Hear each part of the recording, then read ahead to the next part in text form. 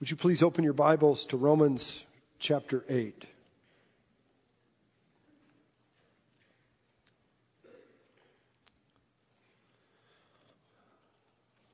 This week I am preaching, that's obvious by now.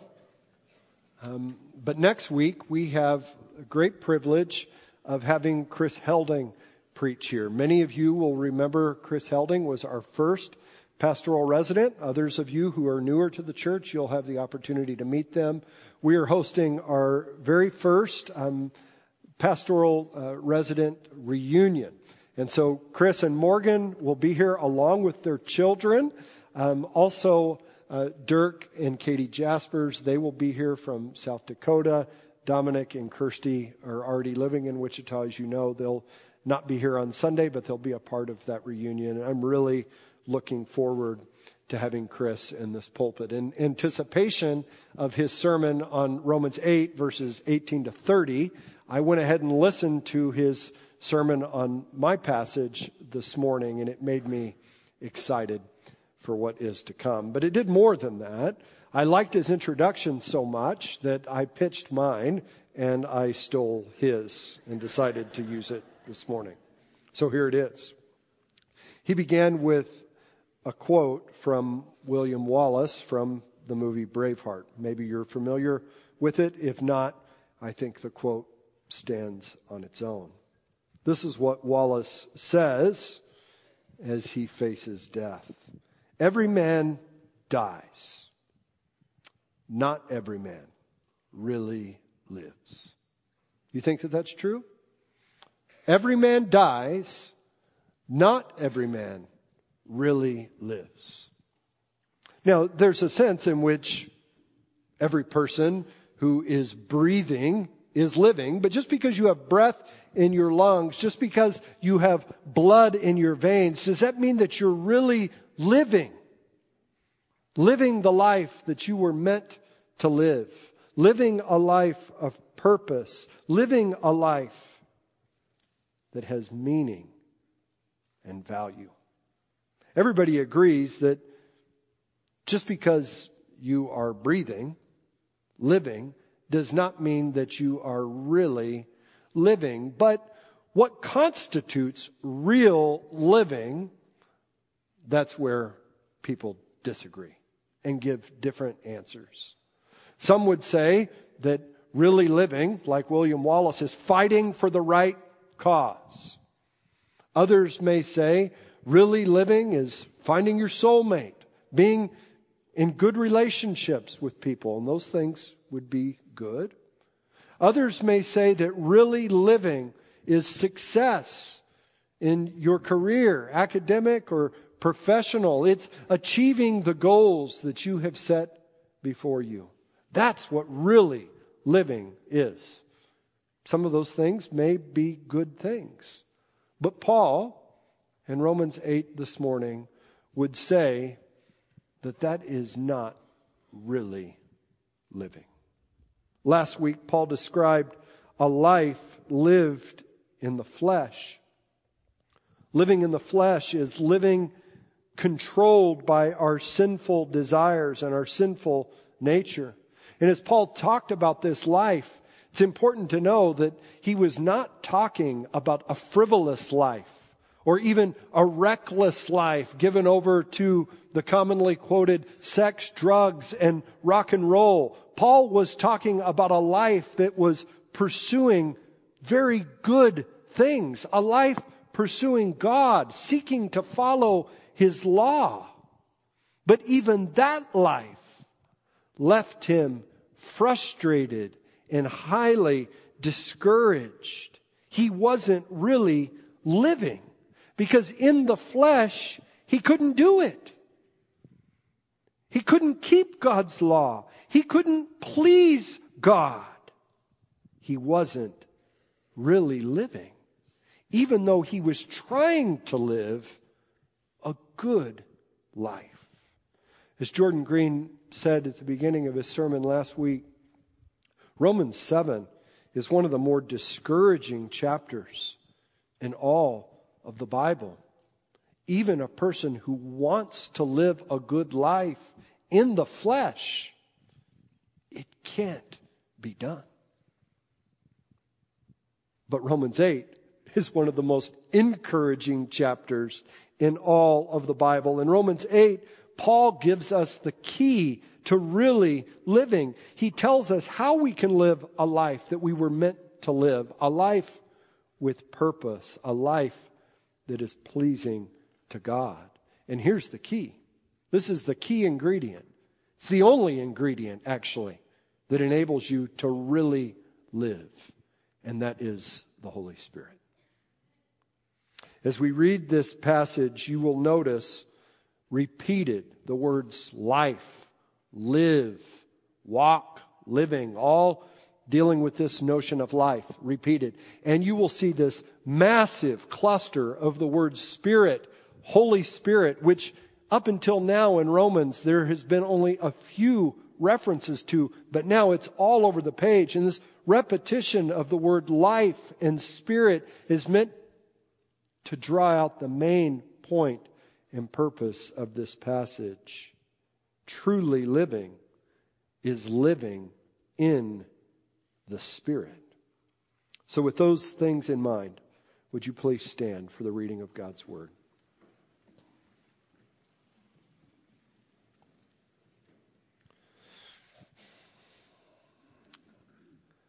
Brace yourself for the good news. There is therefore now no condemnation for those who are in Christ Jesus. For the law of the Spirit of life has set you free in Christ Jesus from the law of sin and death. For God has done what the law, weakened by the flesh, could not do by sending His own Son. In the likeness of sinful flesh, and for sin, He condemned sin in the flesh, in order that the righteous requirement of the law might be fulfilled in us, who walk not according to the flesh, but according to the Spirit. For those who live according to the flesh set their minds on the things of the flesh, but those who live according to the Spirit set their minds on the things of the Spirit. To set the mind on the flesh is death, but to set the mind on the Spirit is life and peace. For the mind that is set on the flesh is hostile to God, for it does not submit to God's law. Indeed, it cannot.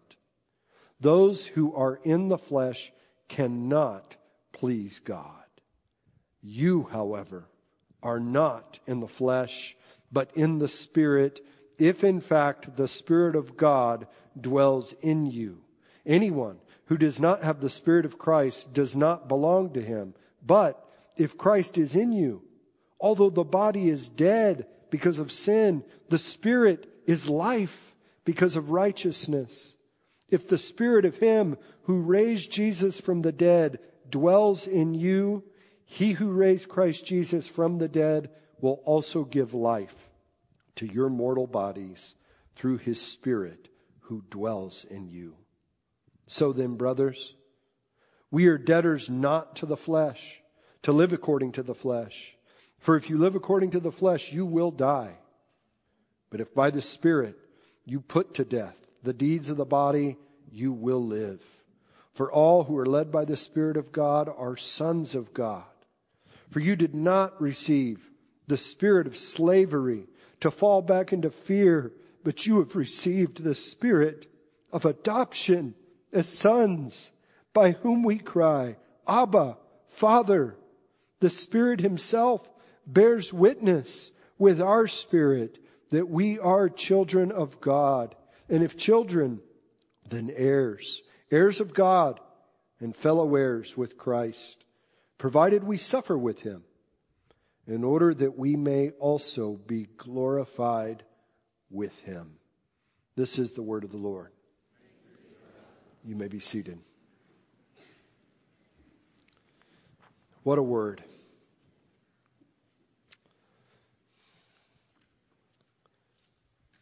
Sometimes you feel like, how can a preacher give justice to a passage like this? Quite possibly, this chapter, one of the most powerful chapters in all of the Bible. I am not worthy, but I pray that I can show you what is here so that you can marvel at the grace of God. My message is simple. It is this: the Spirit gives life. The Spirit gives life. The only way to truly live is to have life in the Spirit, to live in the Spirit. In this passage, it shows us 4 ways that the Spirit gives life. There's really no commands here. This is showing us what God has done in giving us the Spirit. 4 ways that the Spirit gives us life. These become a foundation then for when we get to chapter 12 of the things that we are called to do as Christians. I pray that they are encouraging to you. First, the Spirit frees you from condemnation. Many of you are well acquainted with condemnation. Maybe self-condemnation. You may have an inner critic that tells you all the time that you've not done it well enough. Maybe you have a nagging sense of guilt from something in your past that you feel that will never be gone, ever present in your mind. Or maybe it's not self-condemnation. Maybe it's condemnation that you feel from others, judgment. Maybe even in the church, you feel that judgment. Maybe you were raised in a home where it seemed as though nothing you ever did was good enough to please your parents. And so you know condemnation well. This passage is talking about a very objective condemnation, not simply a subjective feeling of condemnation. This passage in its broader context is talking about the reality that everybody who is not in Christ, everybody in our sin, stand guilty before a righteous God. All who are in Adam are condemned. The wages of sin is death. In our sin, we are condemned now and will face the eternal judgment of God. Condemnation is real. And living under condemnation is like living under a dark cloud. It's not truly living. Let me say it this way.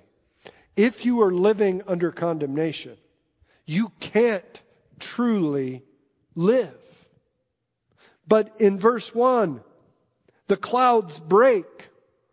Paul says, there is therefore now no condemnation for those who are in Christ Jesus. For those who have placed their trust in Jesus Christ, and only for those who have placed their trust and confidence in Jesus Christ. They are in Christ. And all who are in Christ are no longer condemned. They have been declared righteous. They have been declared not guilty. They are justified. There is now presently no condemnation for those who are in Christ Jesus. It's objectively gone. Do you believe this? Unless you believe this, you can't truly live. You can't truly live under the weight of thinking that God is against you, or under the weight of the reality that God is against you. The only way to truly live is to come to believe truly that there is no condemnation for those who are in Christ Jesus. So how is it possible that those who are in Christ Jesus are no longer under the condemnation of God? We are told in verse 2. For the law of the Spirit of life has set you free from the law of sin and death. But how is that possible? We have to keep reading to see how that is possible. God has done what the law, weakened by the sinful flesh, could not do. God has sent His own Son in the likeness of sinful flesh and for sin, and in doing so, He has condemned sin in the flesh. It's a complicated sentence, but a simple yet profound truth. God has done something. God has taken action. He sent His only Son. And His Son took on flesh. He who was fully God became fully man, like us in every way except for in one way. He was without sin. And then He went to the cross and paid the penalty for the sins of all who would believe in Him.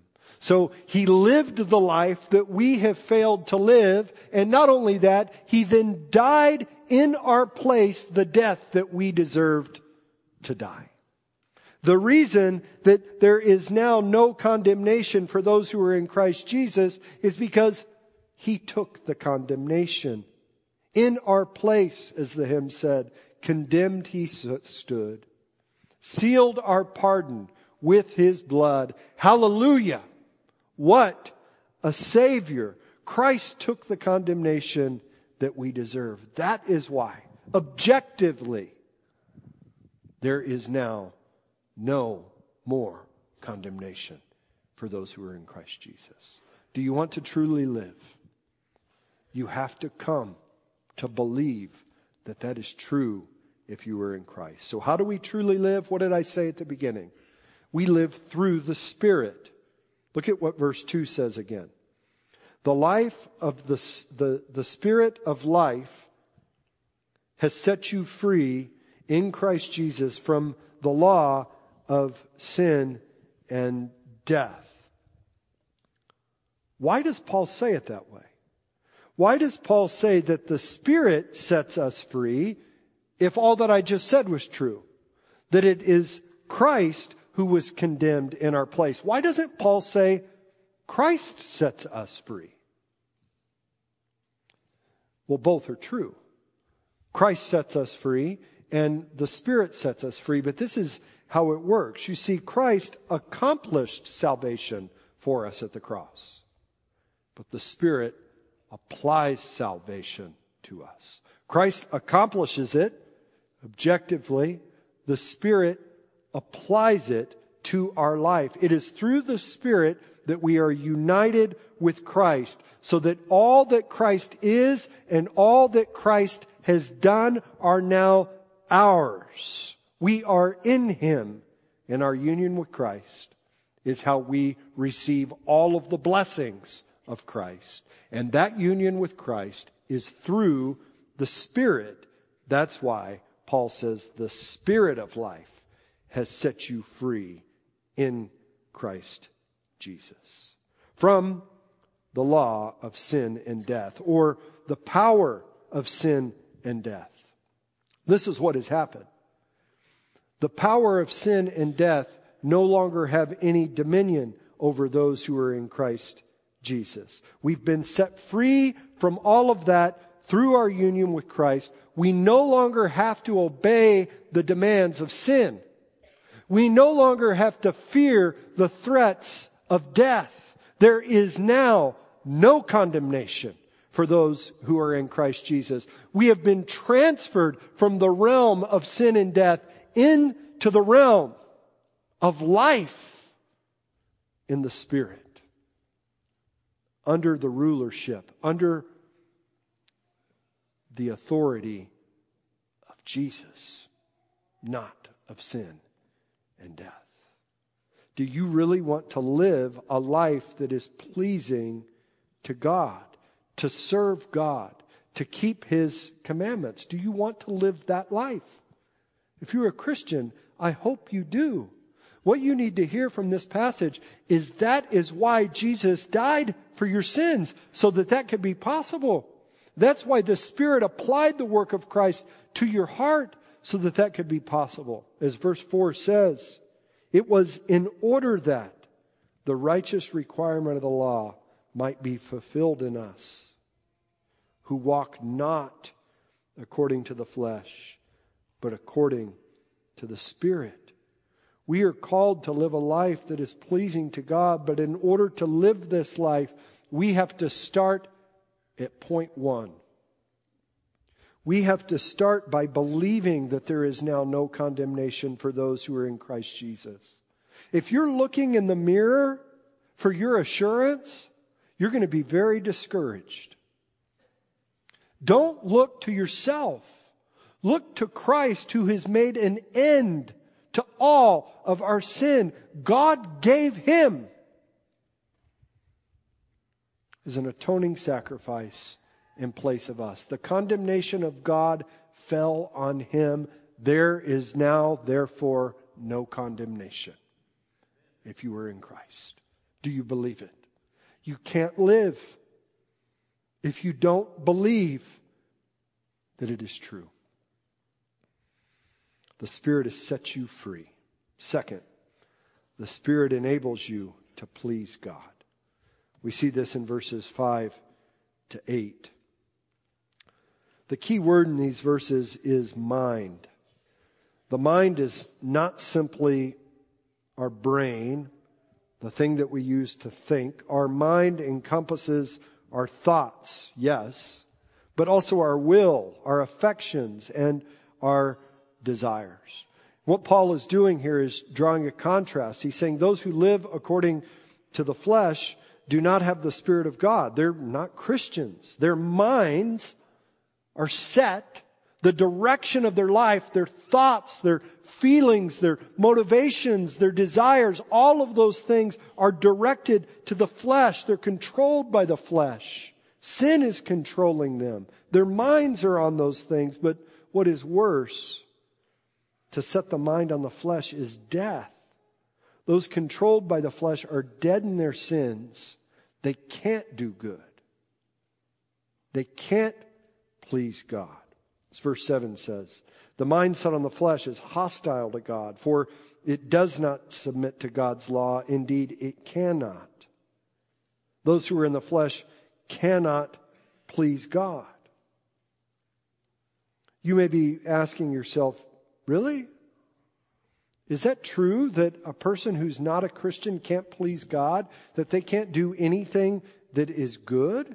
I mean, we all know people who are not Christians that seem to be doing good things. They're good parents, or at least as good as a parent can be. They're good neighbors. They're good employees. They're doing good things within our community. But at the end of the day, Paul tells us in chapter 3, no one does good, not even one. Because apart from the Spirit of God, we are all hostile to God. We are all hostile to God. That's why we can't please God in the flesh. Maybe to help make this make more sense, there's an illustration that Tim Keller uses that helped me. Imagine a man serving in a rebel army. So this is an army that is in active rebellion to its country. And in that army is a soldier, a good soldier. He looks after his fellow soldiers. He keeps his footlocker in perfect order. His clothes are folded. His boots are shined. He's a good soldier. He follows orders. He even acts bravely. Those are all good things, right? But all of those good things are being done in hostility to the rightful ruler. That person's position in life is an enemy to the rightful ruler. So those things that they do can surely not be pleasing to the rightful ruler. The same is true of all who are living in the flesh. No matter what so-called good deeds they do not please God, because they're all being done in hostility to God. But this is the point I want to make to you this morning. This is the good news of Romans chapter 8. A person who has life in the Spirit, they've been changed. They're no longer dead in their sins. They're alive. They're no longer hostile toward God. They have peace with God. Look at verse 6. To set the mind on the Spirit is life, not death, and peace, not hostility. So those who have the Spirit of God have a new operating system. Their minds are changed. Their wills are changed. Their affections, their desires are changed. Before, they couldn't please God. It was impossible, no matter how hard they tried. But now it is possible. This is such good news, friends. A Spirit-filled Christian will still battle the flesh. They will still sin, but we can now do things that are pleasing to God. Truly pleasing to God, as imperfect as they are. The Lord looks on those who are His like a father would look on a child who's learning how to walk or learning how to drive, maybe. Doing so imperfectly, but still pleased with the progress that they are making. Somebody who is not born of the Spirit cannot please God. But those who are can please God. Doesn't that encourage you that your life can be pleasing to God? And that is the only life that is worth living. So the Spirit frees you from condemnation. It's foundational, critical. But the Spirit also changes you and enables you to live a life pleasing to God. And third, the Spirit dwells within you. Everyone who's in Christ has the Spirit dwelling in them. Everyone. Verse 9 says, anyone who does not have the Spirit of Christ does not belong to Him. But the inverse is also true. Everyone who does belong to Christ does have the Spirit living in them. The indwelling of the Holy Spirit is not a second step in the Christian life. Something that happens to you after your conversion. Some higher form of the Christian life. I had a woman when I was in high school ask me, have you received the Holy Spirit? I said, well, I'm a Christian, so I sure hope so. But the idea is that there would be some subsequent step that would really bless me and make me full of the Holy Spirit in a different way. Friends, I just want to say to you, if you are in Christ, you have the Spirit of God dwelling in you. You have the living God living in you. Notice the logic in verse 10. This truth is what enables us to live a life pleasing to God. If Christ is in you, although the body is dead because of sin, the Spirit is life because of righteousness. And the Spirit of God who raised Jesus from the dead dwells in you, and He'll give life to your mortal bodies. Do you see the logic? In our sin, in the fall, everybody will die. Everybody will die. But those who are in Christ have the Spirit of God living in them. The same Spirit who raised Jesus from the dead. That Spirit will one day raise you from the dead as well. Will give life to your mortal bodies. But it's not just some future blessing that is encouraging to us here. That Spirit, the Spirit who raised Jesus from the dead and who will raise all who are in Christ from the dead, that's the Spirit who is alive in you. You are a dwelling place for God. You are God's house. It's not just some shabby house. You're a powerhouse. Not in your own power, but the power of the Spirit of God who dwells within you. So when Paul later in verse 13 says to put to death the misdeeds of the body, which is what we ought to be doing. It's not in our own strength that we do that. It's in the strength of the Spirit of God, the Holy Spirit who raised Christ from the dead and raised and will raise you from the dead as well. If you have new life, you need to put the old life to death. You need to put the old life to death. Remember what Jesus said. If anyone would come after me, they must take up their cross and follow me. The cross is an instrument of death. If you would want to gain life, you have to lose your life. If your right hand causes you to sin, what should you do? Cut the thing off. Don't just negotiate with it. Put it to death. When it comes to the misdeeds of the body, when it comes to sin, we're not calling for a truce. We're not suing for peace. We're fighting to the death. Sin, we don't want sin to have any ground in our lives. We are to fight it on the offensive. But this is the point I want to make. It's not all of that. It's to say that you do that not in your own strength. You do so in the power of the Holy Spirit. So you've been enabled to live a life that is pleasing to God. And that ability is a very powerful ability. It's the power of God. Fourth, the Spirit makes us children of God. So if the truth that the Spirit frees us from condemnation is foundational, it is core to living the life that we are meant to live. This truth is the highest blessing of all of the things that we have in Christ that have been applied to us by the Spirit. Verse 14 says, all who are led by the Spirit, which simply means that the Spirit is alive in them. They are sons of God.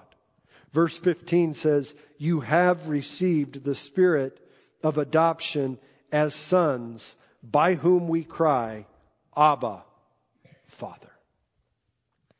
Adoption for a Roman citizen was a bit different than it is for us in America. The reasons a person would adopt in the Roman Empire are different than the reasons that we would adopt. Not completely different, but different enough that I need to let you know what Paul has in mind when he uses this metaphor of adoption.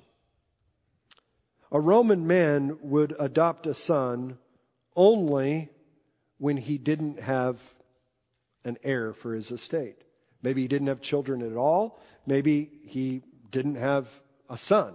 Maybe he only had daughters. And so, therefore, he would adopt a son for the sake of carrying on his name and for the sake of giving over his inheritance. That was the reason for it. And the moment a person was legally adopted by a Roman citizen, a number of things happened simultaneously. For one, the debts of that person that were adopted were canceled. That they were paid for in full. Second, that person, as I mentioned, was given a new name, and they then become immediately heirs to all of this Roman father. But then thirdly, they were also given a new obligation to live a life that was pleasing to their adoptive father and honoring to him and to his name. The Roman conception of adoption is what lies behind Paul's use of this language. 2 times we're told in verses 14 to 15 that those who are led by the Spirit are sons of God. You may have noticed he doesn't say sons and daughters. This may seem sexist, but it's important that we get why he uses sons and what he's doing with it, which is really remarkable. In the Roman world, only males could inherit an estate. But Paul now has the audacity to apply that metaphor of being adopted as sons to all who believe. All Christians, male and female, are now God's heirs. They have inheritance rights as adopted sons.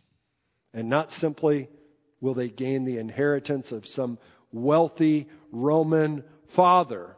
They will gain the inheritance of our Heavenly Father, the God of the universe. Tim Keller says Christian women shouldn't resent being called sons any more than Christian men should resent being called part of the bride of Christ. All Christians are sons, and all Christians are brides. The richness of these metaphors are to communicate the blessings that we have in Christ. So how does knowing that we are adopted sons of God, children of God, how does that help us to really live? Well, for one, it reminds us that we're no longer debtors. We're no longer debtors to the flesh. We are no longer debtors to sin. There's now no condemnation for those who are in Christ.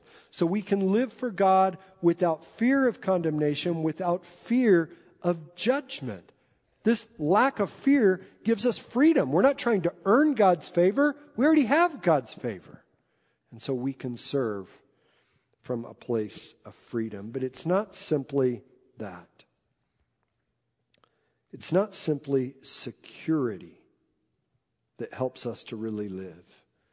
It's intimacy. Through the Spirit of God, we are able to call God our Father. We are able to cry out to Him, Abba, Father. Let that sink in.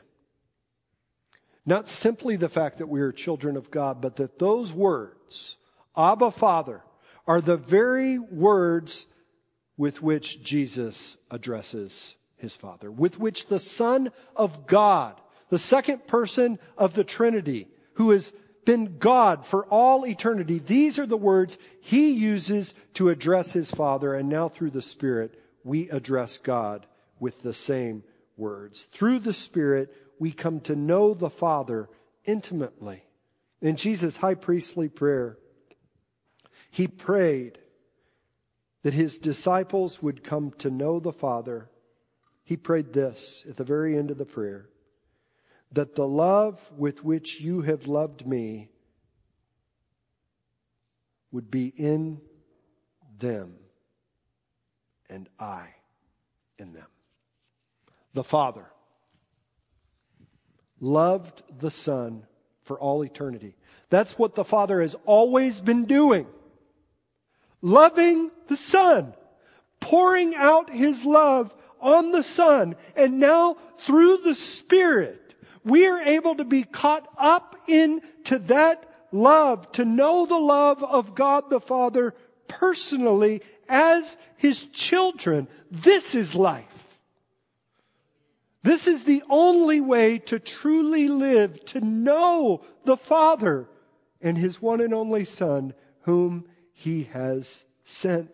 We are not simply a dwelling place for the triune God, a receptacle for God.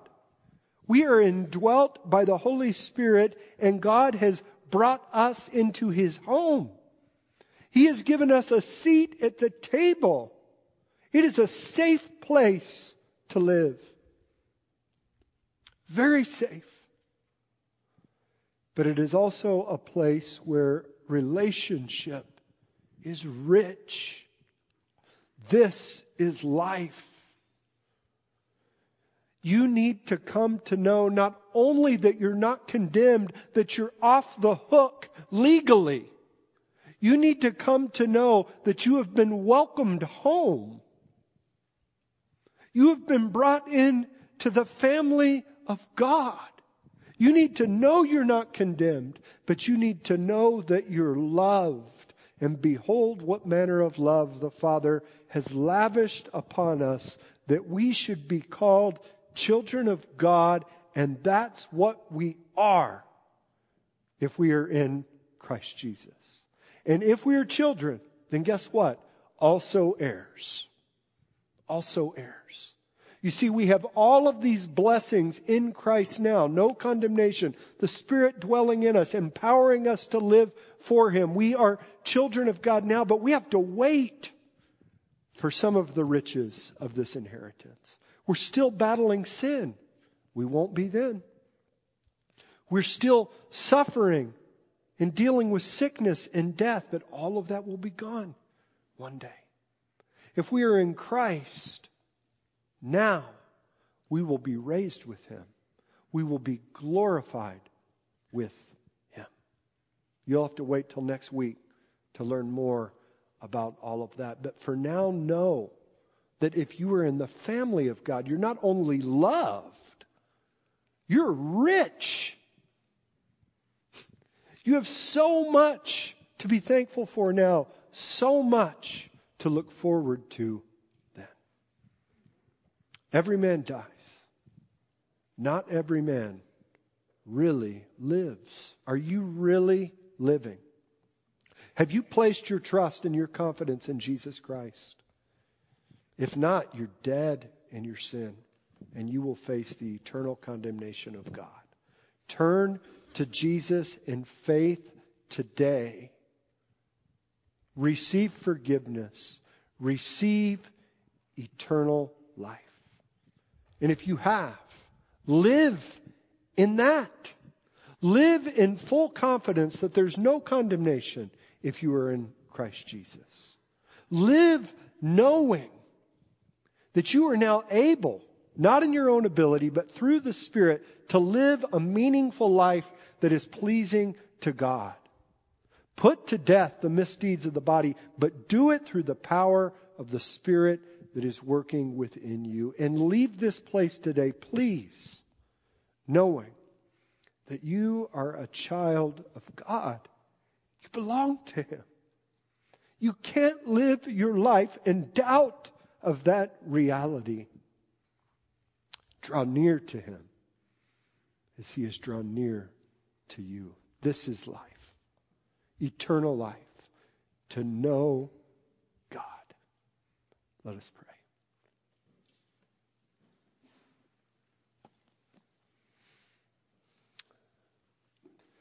Our Heavenly Father,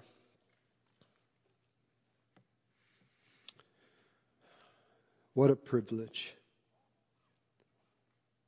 that we could call you that. Not because of anything we have done, but because of what you have done in sending your Son.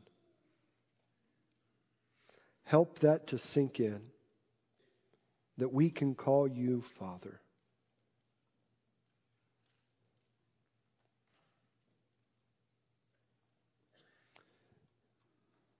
We pray not so much that we would live differently, although that is our goal, but that we would see ourselves differently today. As we look not to ourselves, but look to your Son. May that become the ground on which we live our lives for you. We ask in Jesus' name. Amen.